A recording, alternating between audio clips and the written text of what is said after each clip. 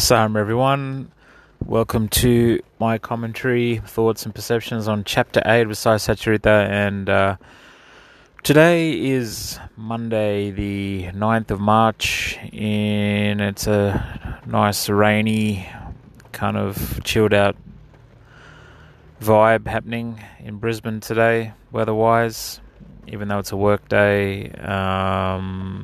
It feels like a lazy Sunday. So Chapter 8 is a feel-good chapter, really. Sai Satcharita basically starts off outlining the importance of human birth, how even the gods aspire to take birth as a human because the human is the only species that has the opportunity to realize its very nature and merge with that and make that transition from a being with five senses and some skaras and a body, a mind, and different attributes, and then transcend that into all-pervasive consciousness and merge with the divine aspect, which is already within, but just realizing that. And that's why the importance of human birth is such, which has been outlined in the scriptures in many different cultures for so long, as we all know. But if you really think about it on your own personal journey, rather than from just a generic description of why it's important to be born as a human, and the opportunity we have therein, from your own personal journey, when you've had those little glimpses of bliss, which is what emergence really is, or just realization, little glimpses of acknowledging your own divinity, and just little glimpses of profoundness that you have throughout your life, and you know how good that feels, and that's really a beautiful experience for everyone to have. I'm sure, as I can only speak for myself, but obviously having spoken to others about it, and when they have those beautiful experiences, there's nothing quite like it. So yeah, the importance of human birth, and then the rest of it is really about Baba's closeness with certain devotees, and how close he really was to some of them in terms of their relationship, their own inner relationship with him.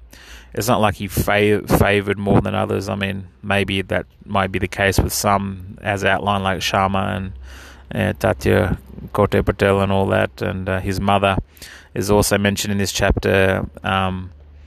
Baya Jabai's service to Baba, how she used to go and roam the jungles and feed him in the early days, and that was her service to him. She realized just how divine and how special he was, and she made a point to offer him prasad every day, which is an amazing thing on itself. But then just to have to go and find him every day, roaming the nearby forests and jungles, and then to offer him his lunch, that's an amazing selfless act in itself.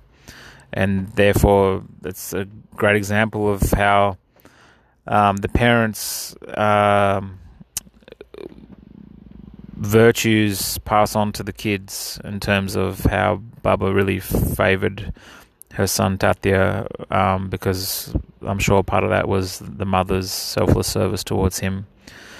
Obviously Tatya had to have that within him as well, but it's just how that just flowed on, the grace flowed on from one generation to the other. And also Tatya and Mahasapati's closeness with Baba, spending every evening with Baba and sleeping next to him. You can imagine the satsangs and the great conversations, and also the lessons and tough love they would have got in terms of working through their own stuff with Baba. and also discussing. I'm sure they had a lot of discussions about all sorts of different subject matters, and also the situations of different people they were interacting with on a daily basis, and all the insights they would have got from Baba would have been amazing. It's kind of the beauty of having that closeness with the Guru, is that you get all that. You get harsh lessons, you get tough love, because they have extra expectations from you being so close, in terms of you assimilating what they've taught you and putting it into practice. And but at the same time, you get these beautiful little gems that others may not necessarily get, and fortunately that breeds a little bit of jealousy with other devotees who don't get to spend as much time. And I think it's just natural. It's just what happens, because people want a piece of the Guru all the time. Wouldn't have been any different with Baba. And so yeah, chapter 8 is a really nice.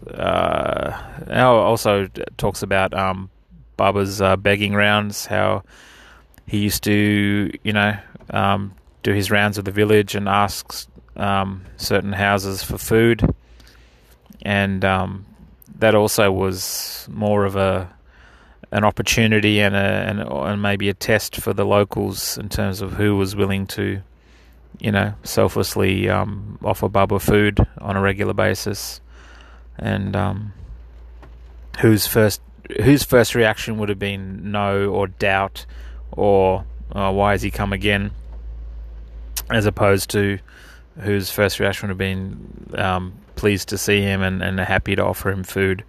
That's always, when anything is asked of you from a selfless point of view, your own first reaction to that is really what you should be paying attention to, and where you may need to improve yourself.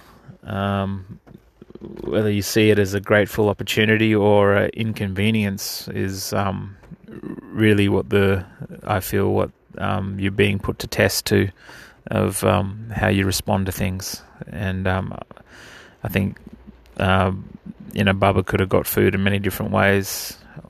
I mean, he even cooked himself.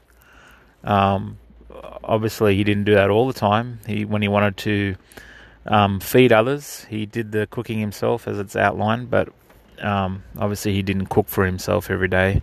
Well, they probably could have if he really wanted to, but he decided to do the rounds and get his food from the households.